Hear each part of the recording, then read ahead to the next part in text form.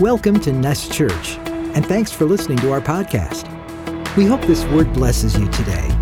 For more information, visit nestchurch.com. We hope to see you soon. And remember, you are loved. If your heart's in 1,000 pieces, just remember, you are loved. I want to share something that I flirted with 2 weeks ago before taking off, and then I even got into it a little bit in our financial meeting. And we're going to talk about just briefly, or however long the Lord wants us to go in this, or how deep He wants us to go into this, sharing about the law of tithe and the grace that is manifested in offering. The law of tithe and the grace that is manifested in offering. But this really has nothing to do, well, it has everything to do with tithe and offering, but it's deeper than just monetary tithe and offering. Okay? Hopefully you got a revelation in your tithing and in your giving of tithe and offering, but you're going to see what I'm talking about today. The title of this message would be a life of offering. It's a life that is a life of offering. And that's important. And you'll see what I mean and what I want to digest by one statement that I wrote down. I want us to get this. I want us to get that what the Lord establishes in tithe and what He established in tithe and continues in tithe and offering in this monetary form, in this giving. It also has a lot to do with teaching us about our spiritual condition. I really believe that. I believe that a lot of giving deals as well with our spiritual condition. Just with this one statement, in which the manner in how you give, that deals with your spiritual condition. You could give with a bitter heart, or you could give with a cheerful heart. You know what I'm saying? You could give what belongs to the Lord, or Malachi says, or you could rob from the Lord. So what I'm trying to say is a lot of it deals with what's really happening within you spiritually.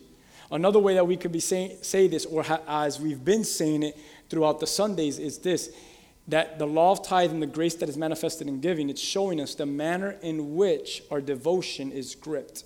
We've been talking a lot about gripped. This is not necessarily a gripped message, but I think every message is a gripped message.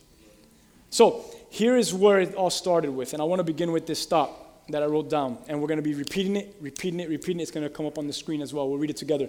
It says this: can we be accustomed to be living a life of a tithe, in which we give just a tenth to the Lord, where we think just as in monetary forms that the tithe is obedience, offering, sacrifice, and our giving to the Lord. But in reality, it's the offering and not the tithe that is the true act or the true expression of worship. So what I want to share here is, and I mean, you could really grab everything that I speak on today and really focus it in a monetary message. You could really examine yourself in your giving. The Bible does talk about giving. I've learned not to be scared to be a pastor and speak about giving. Okay, I've gotten rebuked many times by many people saying, "Dude, stop being scared to preach on giving." And I'm like, "Okay, I'll preach more on it." So I'm not really scared anymore to preach on giving. But so if you get the revelation on giving financially, what it is, a tithe and offering, amen. That's what we want you to get. But I'm praying that this message goes even, because you're doing a faithful and obedient job in your tithing and offering, that it goes deeper than just the physical tithe and offering of your finances, but it's also a spiritual tithe and offering of your inner man. Okay. Let me read it one more time. Can we be accustomed to be living a life of a tithe in which we give just a tenth to the Lord, a life of a tenth to the Lord, where we think just as in monetary forms, that the tithe is obedience, offering, sacrifice, and even our giving to the Lord. But in reality, it's the offering and not necessarily the tithe that is the true act or even the true expression of worship. When we speak about tithes, when we speak about offering in this form of money, finances, etc., we need to be educated in it, because we're going to grab this stuff and twist it and talk about our lives, not necessarily money.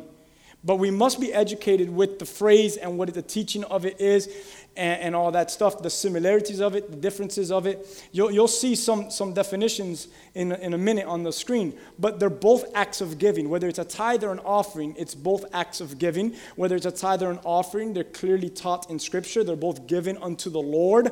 Okay, they're both. It's all over Scripture. So we could go on and on and on how everything about tithe and offering is a form of giving. but they're also significantly different. And you'll see some definitions. The word tithe in the Hebrew, for example, you have the Hebrew and it's however you want to pronounce it, machara, it's a tenth. Okay, it means a tenth. In the Greek, the same exact definition, right? To give, not a tenth.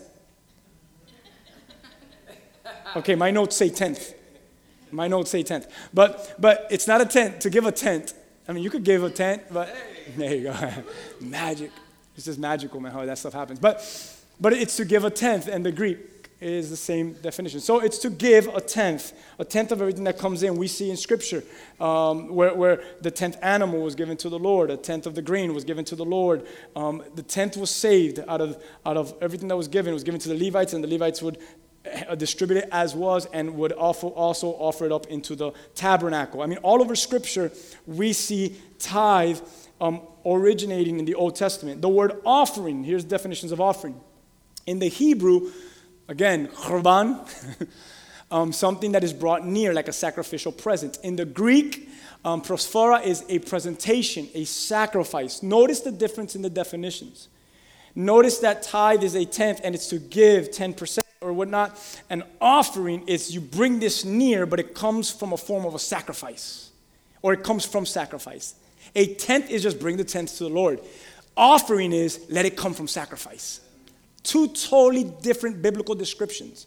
That is why you hear people say, and now we're going to collect tithes and offering. You hear things like that because there are two different things, yet they're both giving, but they're two different forms of giving. One is from a sacrificial place. One is give the tenth.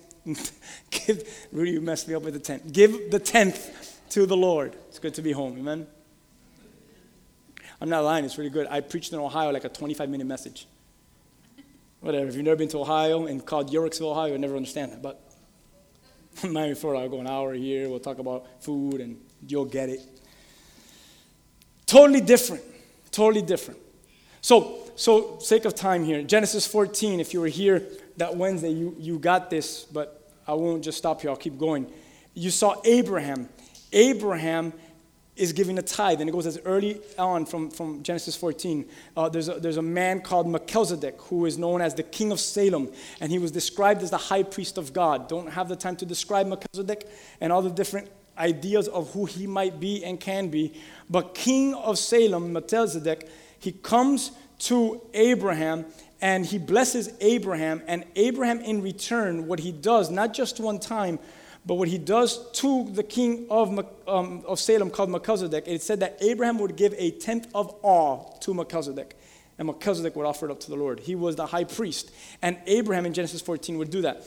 I know for a fact the father of our faith, Abraham, and the father of many faiths, Abraham, and the father of the Jewish people, Abraham, I know for a fact that Abraham taught his children about tithing. I know that 100%, because we see that his children tithe, and his children would give a tenth to the Lord. As a matter of fact, not only Isaac, but let's go even deeper, because if your grandchildren are doing it, then you're doing a really good job in leaving a legacy. You're doing a really good job. If your grandchildren are still following the same Lord that you did a good job, because that reverence went down from your son to your son's children. Amen? So we see that Jacob, he's one time in the house of the Lord, it's called Bethel. And he's in Bethel, and we know the whole encounter he has with the Lord there, dislocated hip and so on and so forth. He loses the battle, but he withstands the Lord. And at the end of this whole encounter, he recognized, I just wrestled with God. And what does Jacob do in Genesis 28? He vows, he gives a promise to give a tenth, or the proper way of saying it is a tithe of all to the Lord after that encounter at Bethel with God. Very interesting. So he recognized, I got to give to the Lord. So we see that in Scripture.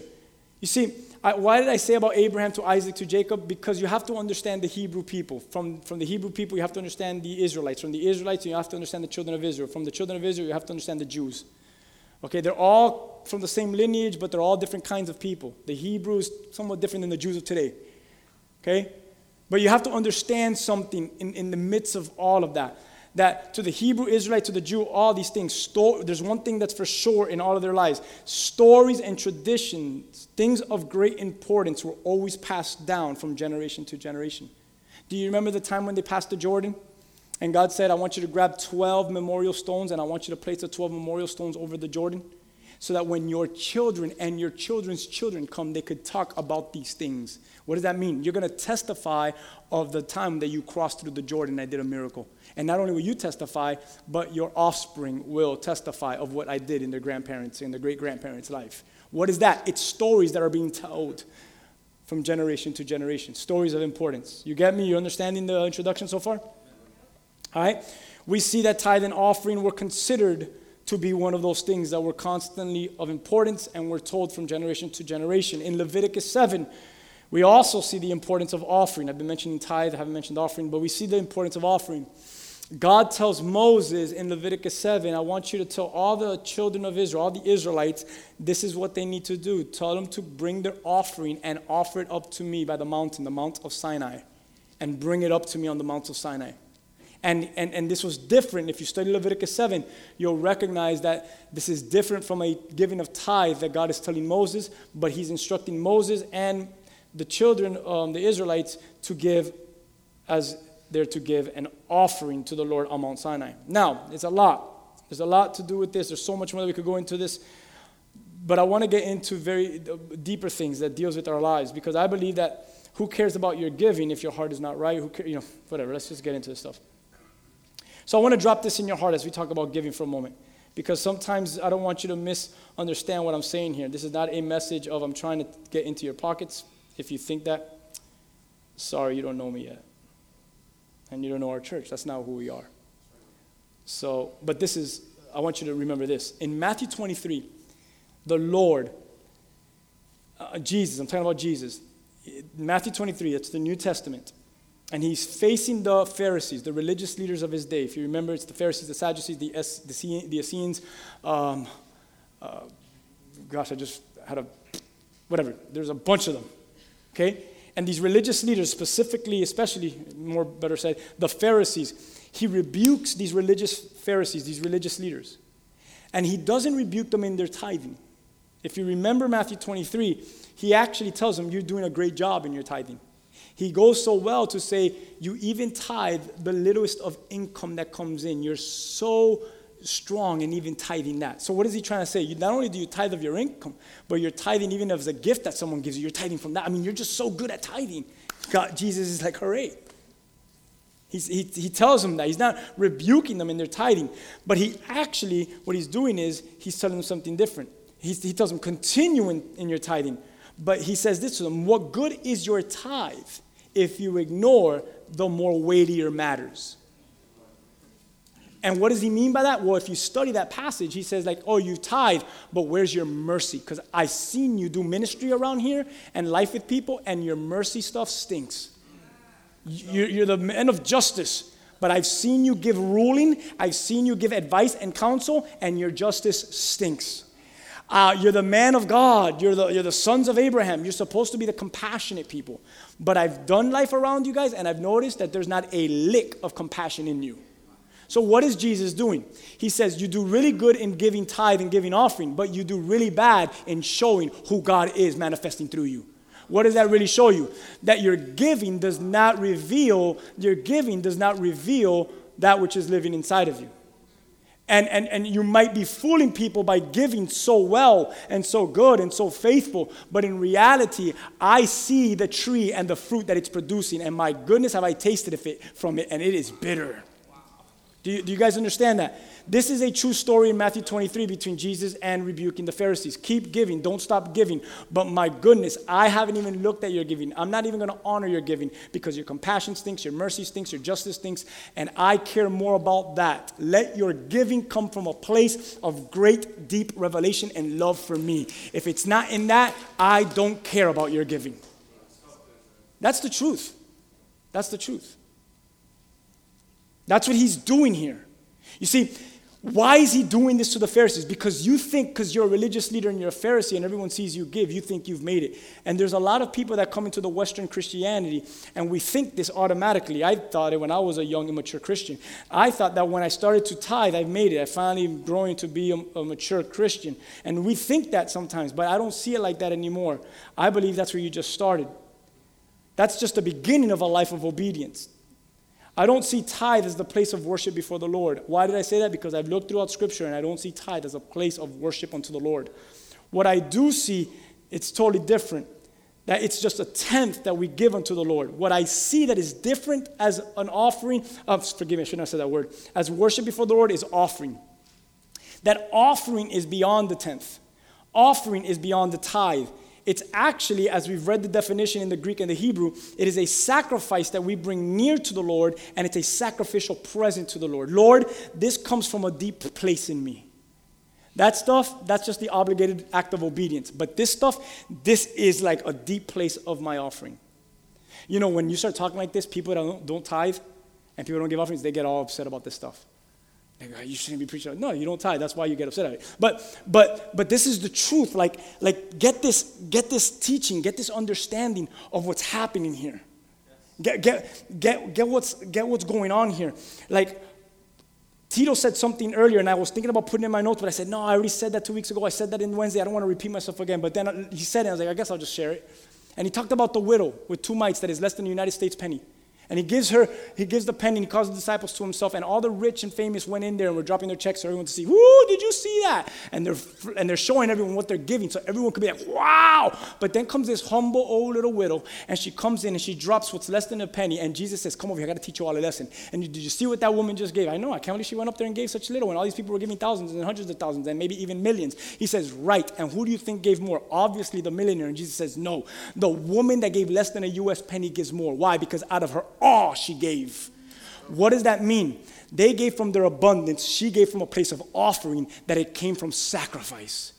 Guys, in a second now, I'm going to drop this whole message on you and say this has nothing to do with money. This has everything to do with how you live your life. Do you live your life with all to the Lord, or do you say, no, I just give him a tenth of my worship? And for some of us, it's just Sundays from 10 to 12. And sometimes we go long, so we're here till 1. And we say, no, that's it. And God's like, no, that's just a tenth, a tithe of who you are. I want an offering. I want you to come to me with sacrifice. Sorry for spitting all over the place. Sacrifice. With all of yourself, right? With all yourself. Poor Yendi, pobrecita. Yeah. So sorry.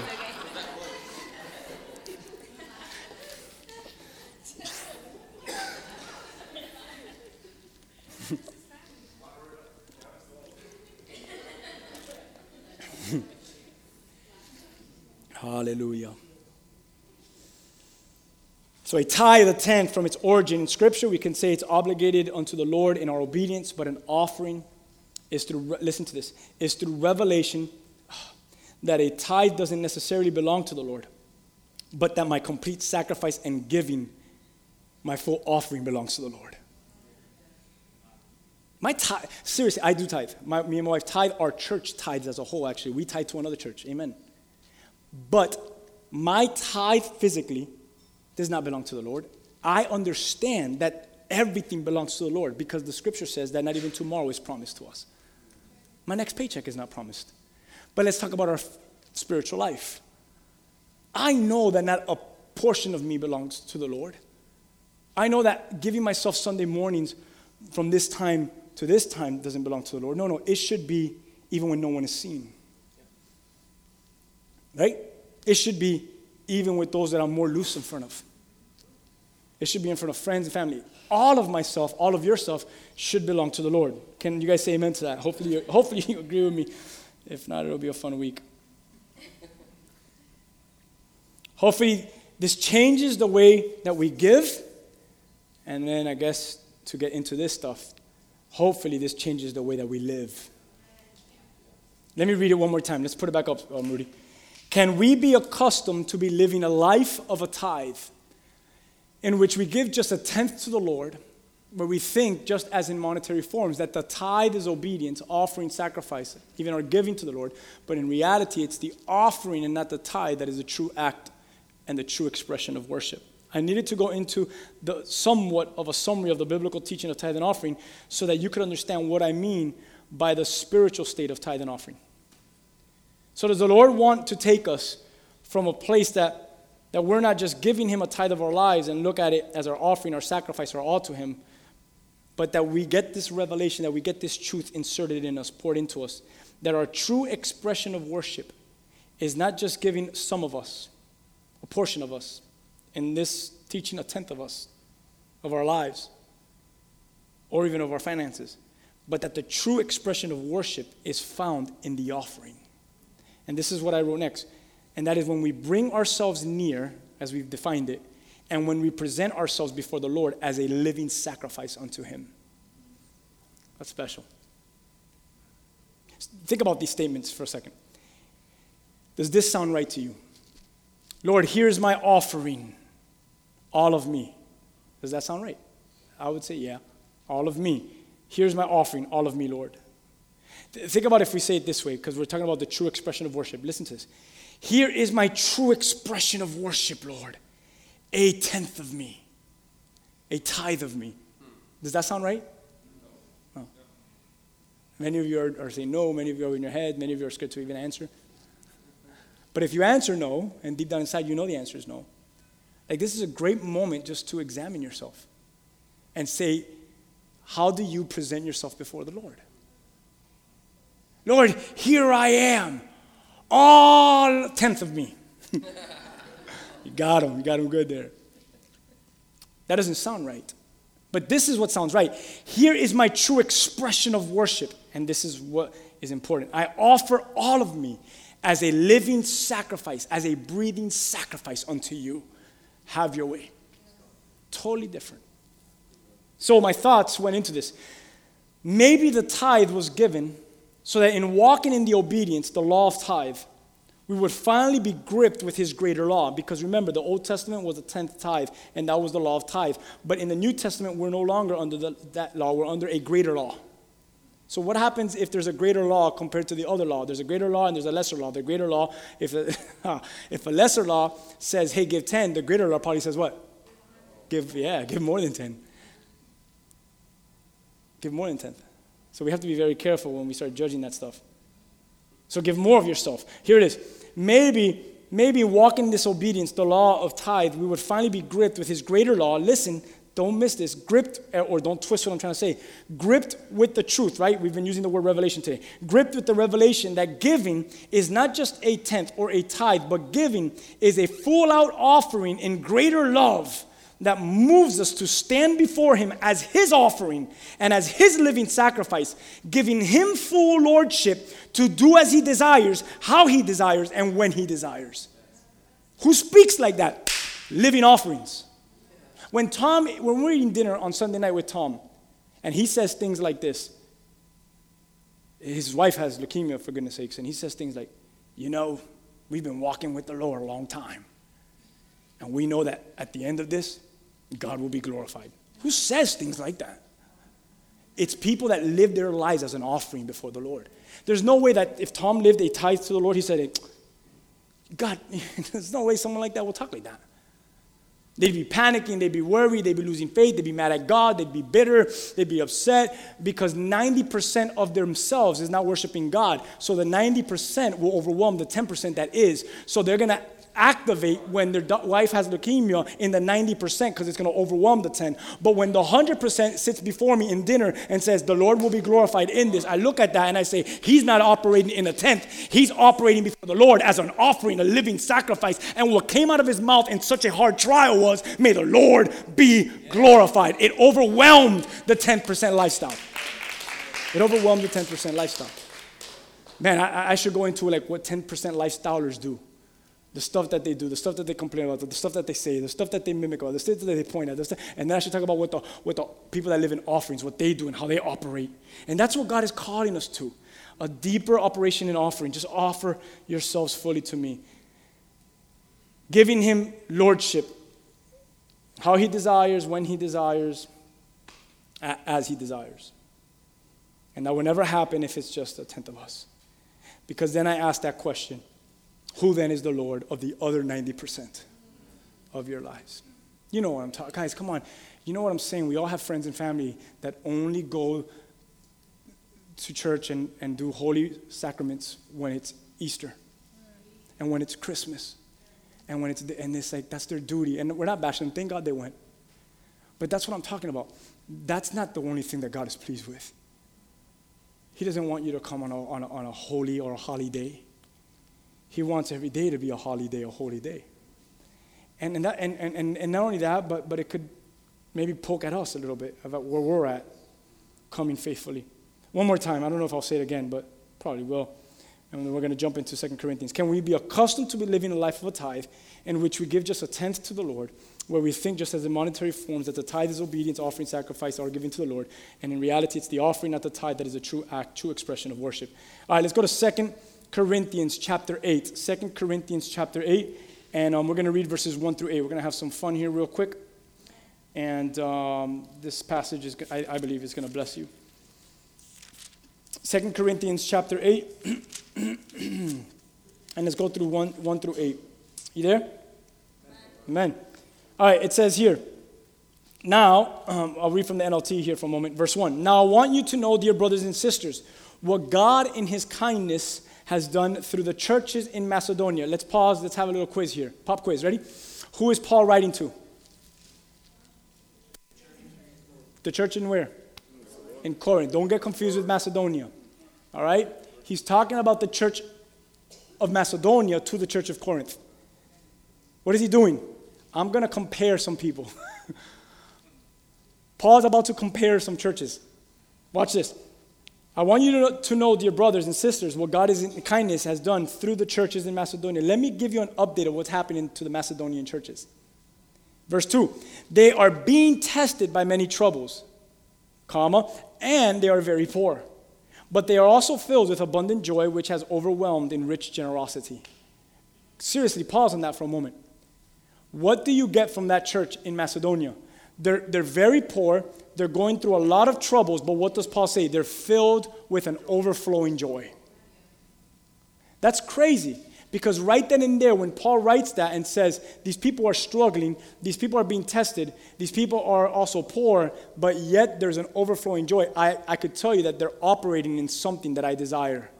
Or they're a family that I want to be a part of. Because I want what they have. Because how do you have joy in poorness? How do you have joy in suffering? And the Church of Macedonia got the answer. They got it. And I feel that Paul is writing this to the church of Corinth because Corinth hadn't gotten it yet. So he's like, Macedonia got it. When are you going to get it?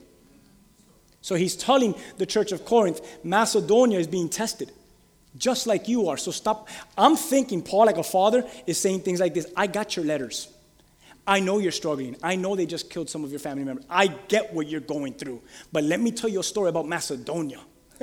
That's what I think he's doing because he's Paul. Who's going to tell Paul something? I think Paul did that. So he said things like, they're suffering too. They're poorer than you are, but yet that has not stopped them from flowing with an abundant joy. Do you get that? Because in your suffering and in your poorness, it can rob our joy. But that doesn't mean that it should rob your joy. So he says also that they have not stopped. It has overflowed in rich generosity. That phrase is in richly giving. They're richly giving. And I'm not lying. You could come and look at my notes. All I wrote in caps was W-O-W exclamation point 3 times or 4 times. Wow. Because in their poorness and in their suffering, they're overflowing with joy. And from that place, there is an abundance, even in rich generosity. Look at verse 3. For I can testify that they gave not only what they could afford, but far more. And they did it, this is so important, of their own free will. Something happened to them. Something was revealed to them. Something was moved inside of them. And from that place, it said, I'm going to give from my own free will. What does that mean? I don't need no pastor, no deacon, no apostle. I don't need anyone in my church leadership to tell me how I'm going to give. This comes from my own free will. I'm going to give my own free will offering to the Lord. And that's what Paul is writing. Paul is writing, they gave from a deeper place, a richer place, from their own free will. An offering, a free will offering. What does a free will offering mean? It is not forced. It is not manipulated. We are not that people, and I am not that person, and you should never be that person. We're not going to manipulate. I know what it is to go to a church service, and they tell me to turn to Psalm 119, verse 5, and they tell me to write a check for $119.05, and then I'm going to be blessed by the Lord. That's manipulation over your money, okay? It's totally different. We're not doing that here. What I'm talking about is a free will offering, not forced, not manipulated, but the Spirit of the living God has moved me inside to give and to give richly even when I feel like I don't have. What does that kind of stuff?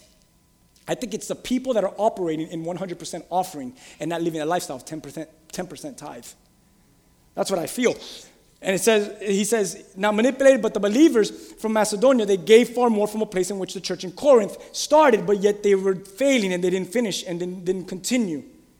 They had not yet been able to operate in. And I understand that the believers in Macedonia were gripped with great revelation that other believers had not yet received. So their giving did not come from a place of obligation or obedience in just giving a tithe or obligation of giving an offering, but it came from being gripped before standing before the Lord Jesus Christ as an offering of a living sacrifice unto Him. So now their lives and even their monetary giving exemplified this gripped lifestyle of fully offering up.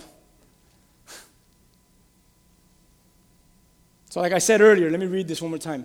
Maybe the tithe was given so that in walking in the obedience of the law of tithe, we would finally be gripped with a greater law, gripped with this revelation that giving is not just a tenth or a tithe, but giving is a full-out offering in greater love that moves us to stand before Him as His offering and as His living sacrifice, giving Him full lordship to do as He desires, how He desires, and when He desires. I hope you're getting this teaching today. What does Paul continue to write? Let's go to verse 4. This is Paul, and he's still writing to Corinth about Macedonia. Are you with me? Verse 4.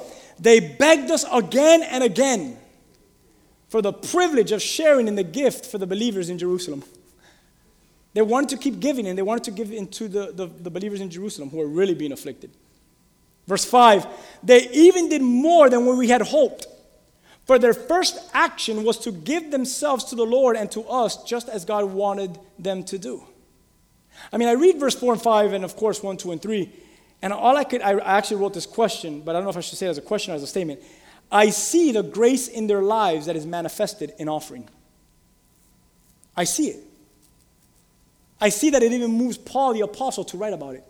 I see that it even moves the church of Corinth to read about it and to examine their lives about it. And then here we are some 2,000 years later, and I see it that we still have churches that are reading this stuff and applying it to our lives. That's powerful. You know that stuff about your life echoes? It's echoing still. They're not here anymore. But it's echoing on the land still. It's crazy because there's a grace in this Macedonian church that is manifested in their offering. And Paul is exhorting here. He's encouraging the Corinthian church to do well in their giving. Listen to what some of the things that he's going to say in verse 6, 7, and 8. He's basically going to tell them this now. You have gifted speakers, you have great knowledge, and there's a lot of that around. There's a lot of places around with great speakers and great knowledge. You have great speakers, you have great knowledge, and you're filled even with great enthusiasm, but now it's time that you excel in the gracious act of giving. I promise you I did not make that up. Let's go to verse 6 for a moment. So he's going to go on now in verse 6, and he's going to continue to tell them, I'm testing how genuine, listen how firm Paul is. This is nothing about me. It's Paul's preaching. I'm testing how genuine your love is by comparing it with the eagerness of the other churches. That's awesome. Let's read. So, verse 6. So we've urged Titus, who encouraged your giving in the first place, to return to you and to encourage you to finish the ministry of giving. What happened to you? Look at verse 7. Oh God, did this really take me? Verse 7 took me this week to a whole bunch of places which maybe I shouldn't even go to today, but since you excel in so many ways, in your faith, in your gifted speakers, in your knowledge, in your enthusiasm, and your love from us, but look what he says, I want you to excel also in the gracious act of giving. Verse 8. I'm not, doesn't it sound like he's commanding them? Sure does sound like you're commanding me, Paul. Verse 8, he's like, just in case you read this and you thought I was commanding you. Verse 8, I'm not commanding you to do this, but I am testing you. I mean, Paul just has a way of saying things. I'm not commanding you, but I'm going to put the ruler over you, and I want to test you. So good. I'm testing how genuine your love is by comparing it with the eagerness of the other churches.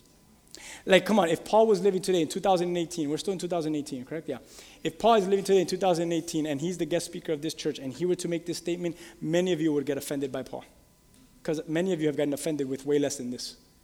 And Paul just said something that many of us, let me put me in that category because I pointed at you like if it's only you. Many of us would be offended at this. And Paul says, I'm not commanding you, but I'm testing how genuine your love is. And how are you going to do that, Paul? I'm going to compare you with the eagerness of the other churches. That's so crazy. So for so many years, I've been hearing people say, stop comparing yourself to other churches. What do I say now?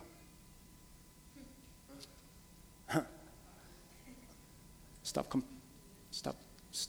comparing yourself to other churches. What do I do? I'm just asking because I don't know.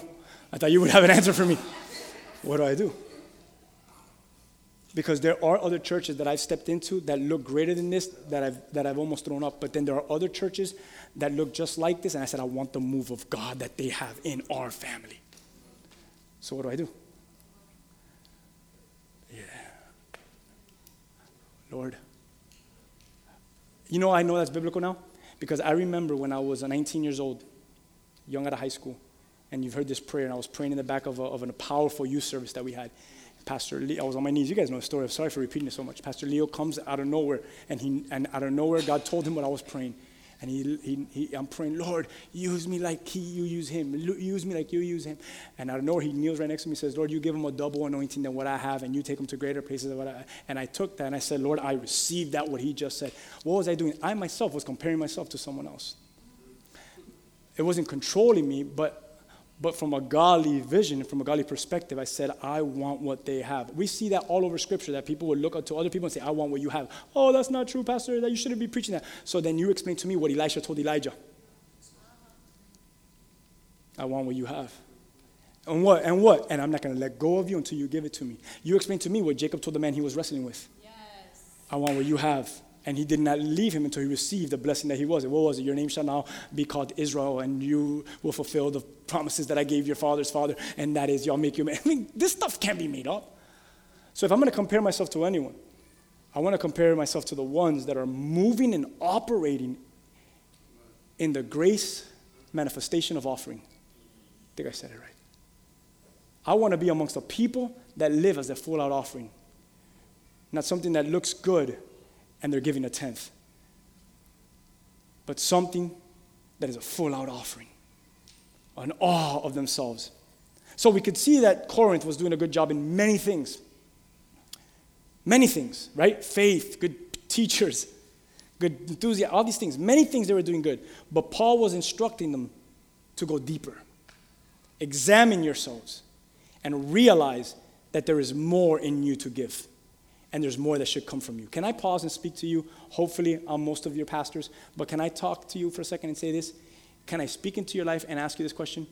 Is there more in you that you know needs to be given? Answer that.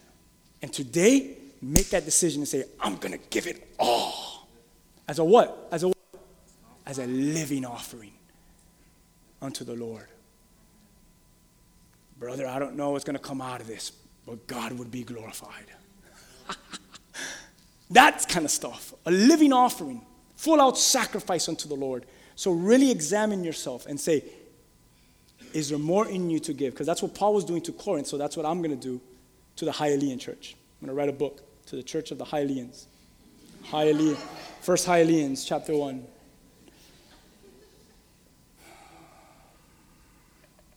That's a beautiful thing. If you study Scripture, man, I'm going sidetracked, but I feel like I'm with family today. Do you know that in Capernaum, to the church of Capernaum, but do you know that, don't feel just because you're not a Hialean that this is not home. Do you know that people from all over regions will go to Capernaum to see what God was doing in Capernaum, and they wanted to touch from that what's happening in Capernaum. So we're honored that if you come from other places, I want to have family with those people. It doesn't matter. I mean, God, the Spirit of the living Lord. So Corinth, you're doing a good job in many things, but examine yourselves. Is there more that could come from you? All right, worship team, stretch, and let's get ready to close this thing off. And here we go. Romans chapter 12:1, famous passage. Romans 12:1, ready? It'll come up on the screen. It says, and so, my dear brothers, how many of you have read this passage before? I plead with you to give your bodies to God because of all that he has done for you. Let them be a living and let it be a holy sacrifice, the kind that he will find acceptable. This is truly the way to worship him. Another translation says, this is your reasonable service. How many of you have read this before? None of you have. One of you? Praise God. We're going to have to start heavy discipleship here.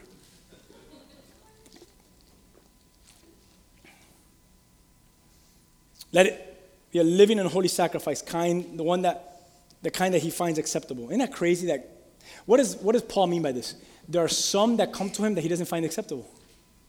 And there are some that he says, yes, come, I find you acceptable. Can it be that our gripped lifestyle in Romans 12:1, I hope that you understand that phrase, gripped lifestyle, from me preaching it for 5 weeks. Like, man, what does he mean by gripped lifestyle? There's like 6 messages on gripped that you got to go back and listen to. Can it be that our gripped in our lifestyle of Romans 12:1 is not permitted or experienced until we move from a tithe lifestyle to an offering? Could it be that Romans 12:1 will not be allowed, experienced, until we move from tithe to offering? A life that doesn't just give a part to God. It's so important you pay attention. But a life which is wholly devoted to God. Who are you?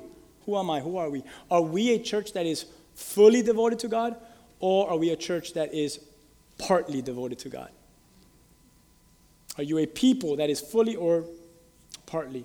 An offering, a giving from a place of sacrifice, not compartmentalizing, but fully offering it all to him. In this Christian walk, there is no compartmentalizing. You don't say this segment belongs to God and the other sections do not. It all belongs to our Lord. Amen? So I guess I'll end with this. Maybe I'll end with this. So here's a cool thought that I had. Here's a cool thought. I thought about God's creation, 7 days. I thought about today is kind of like our Sabbath. Right? You know, it's a Sunday. But we've made it like our Sabbath in a sense. Not strict, but we get together in the house of the Lord and worship together. So here's a thought I had. He made 7 days. Everyone say 7 days. 7 days. And one day was to be holy, correct? One day was to be set apart, and that was the Sabbath. That day was specifically given to the Lord. If you've ever studied the Sabbath, it was a day of rest unto the Lord. So what does everyone do on that day?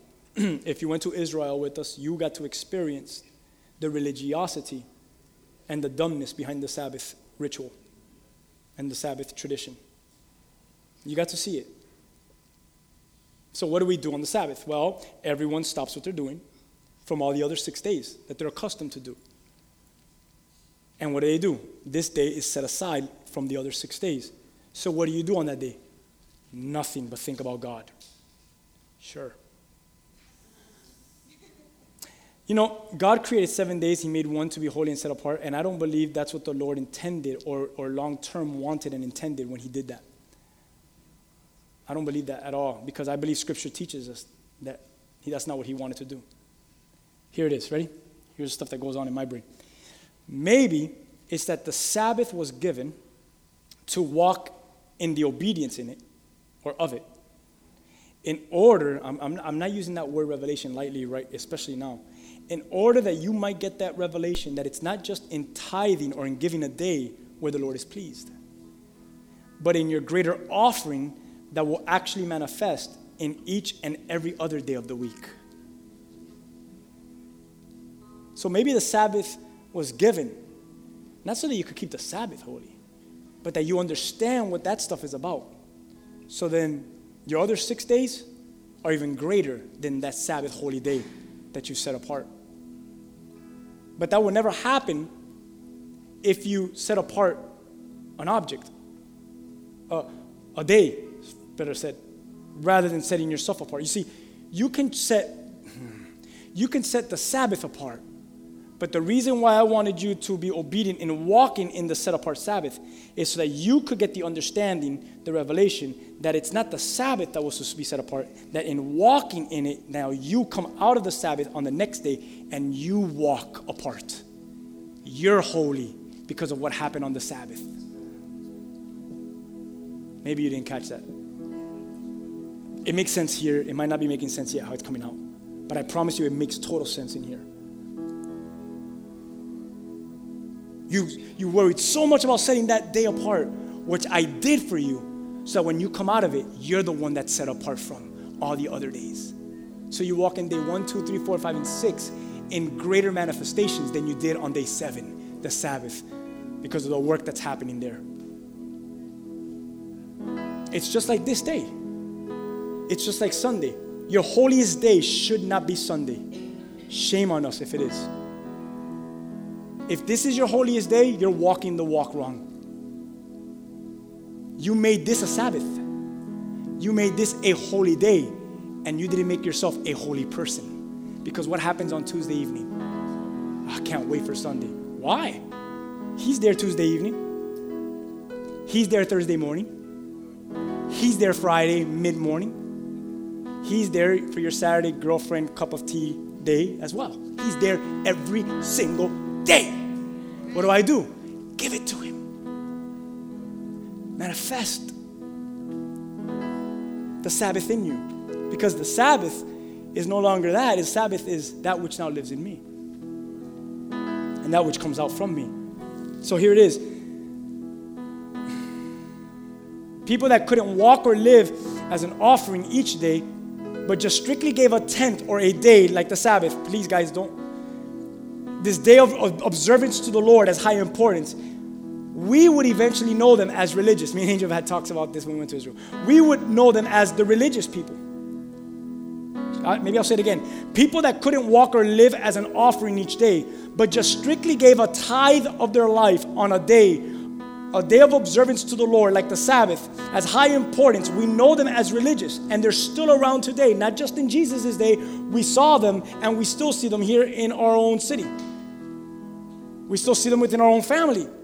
They're still around today. That, like the Pharisees and all the other religious sects in Jerusalem, people that give themselves as a tithe, just a day, it's just, you eventually will show fruit that you're a Pharisee. It's just a religious person who shows no fruit that God is in them, but yet you know the laws of the Word of God and the things of the Word of God, but yet there's no evidence of the Holy Spirit living in you and convicting you and moving you to love on people, compassion and mercy, right? But the people that give themselves as an offering, as a full sacrifice, as a present unto the Lord, those now we recognize them as disciples. They're the body of the church. They're the body. They're the church. They are the bride of Christ. So here it is. Can we be accustomed to be living a life of a tithe?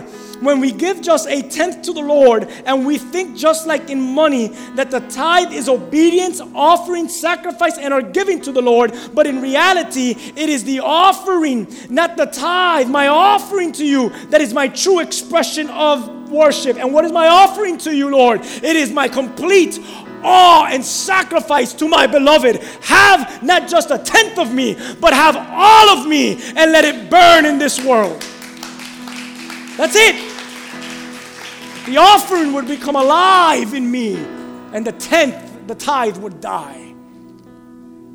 So I end with Luke 9:23, 1 Corinthians 6, Hebrews 12. What do these passages, what do these words mean to you? Seriously, I'm done. What do these words mean to you? Let's just read them together. What do these words mean to you? Ready? Luke 9:23, the Passion says it this way. Jesus said to all of his followers, if you truly desire to be my disciple, you must disown your life completely, embrace my cross as your own, and surrender to my ways. What does that mean to you? What's that stuff mean to you? How about 1 Corinthians chapter 6, 19 and 20? What does this stuff mean to you? Have you forgotten that your body is now the sacred temple of the Spirit of holiness, who lives in you? You don't belong to yourself any longer. For the gift of God, the Holy Spirit, lives inside of your sanctuary. You were God's expensive purchase, paid for with tears of blood. So by all means then, use your body to bring glory to God. What does that stuff mean to you? That stuff doesn't sound like a tithe. That doesn't sound like a tenth. Let's read Hebrews. We're very familiar with Hebrews 12. We've preached it and we've quoted it so many times here. Hebrews 12:25, New Living, says it this way. Be careful that you do not refuse to listen to the one who is speaking. For if the people of Israel did not escape when they refused to listen to Moses, the earthly messenger, we will certainly not escape if we reject the one who speaks to us from heaven. Next verse. When God spoke from Mount Sinai, his voice shook the earth. But now he makes another promise. Once again, I will shake not only the earth, but the heavens also. Let's keep going. This means that all of creation will be shaken and be removed, so that only the unshakable things will remain. I want to be an unshakable thing. Let's keep going. Since we are receiving a kingdom that is unshakable, we're unshakable because it's unshakable. Let us be thankful and let us please God by worshiping him. Does this sound like a tithe? With holy fear and awe, with reverence, with fear and trembling. Should we read the next one? Verse 29. Why? Why should I do that? Verse 29. For our God is a consuming fire. It's a consuming fire. A devouring fire. Look how the Passion puts 28 and 29. It says it this way.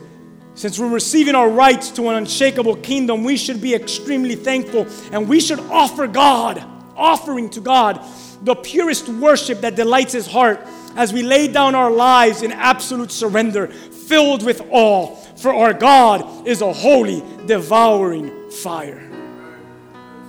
I am done.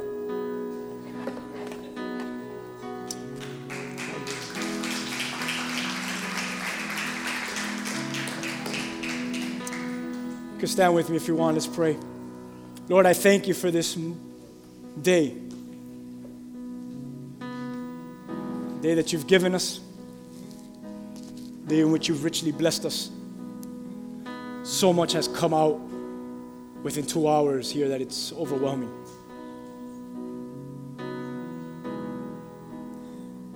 I leave here sometimes just in awe with what you speak over us.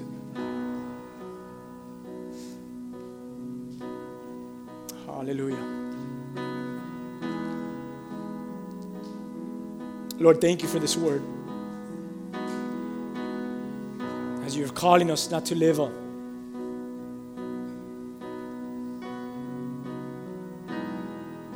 life of a tithe, but a life of offering. A full out present sacrifice unto you. Full out awe and offering unto you. I pray, Lord God, that would manifest in us. The grace be manifested in offering. Fall upon that, Lord. Lord, thank you for the depth of your word. Thank you for the truth of it. Lord, that we would not take it lightly. But as we threw out that challenge, that each one of us would examine, and that we would recognize for ourselves, if we would see that there is more in us to give to you. Maybe there's some of us in here that are just giving a tenth. Maybe some of us are giving half. But Lord, you're calling every single one of us to give their full amount. That their lives, that their mind, their heart, their soul would be a living sacrifice, an offering unto you. And that you would just take over their lives, and that we never be the same again. Lord, we love you for what you've done, for what you're doing. It's in Jesus' name. And together we say, amen. Can you give God some praise there?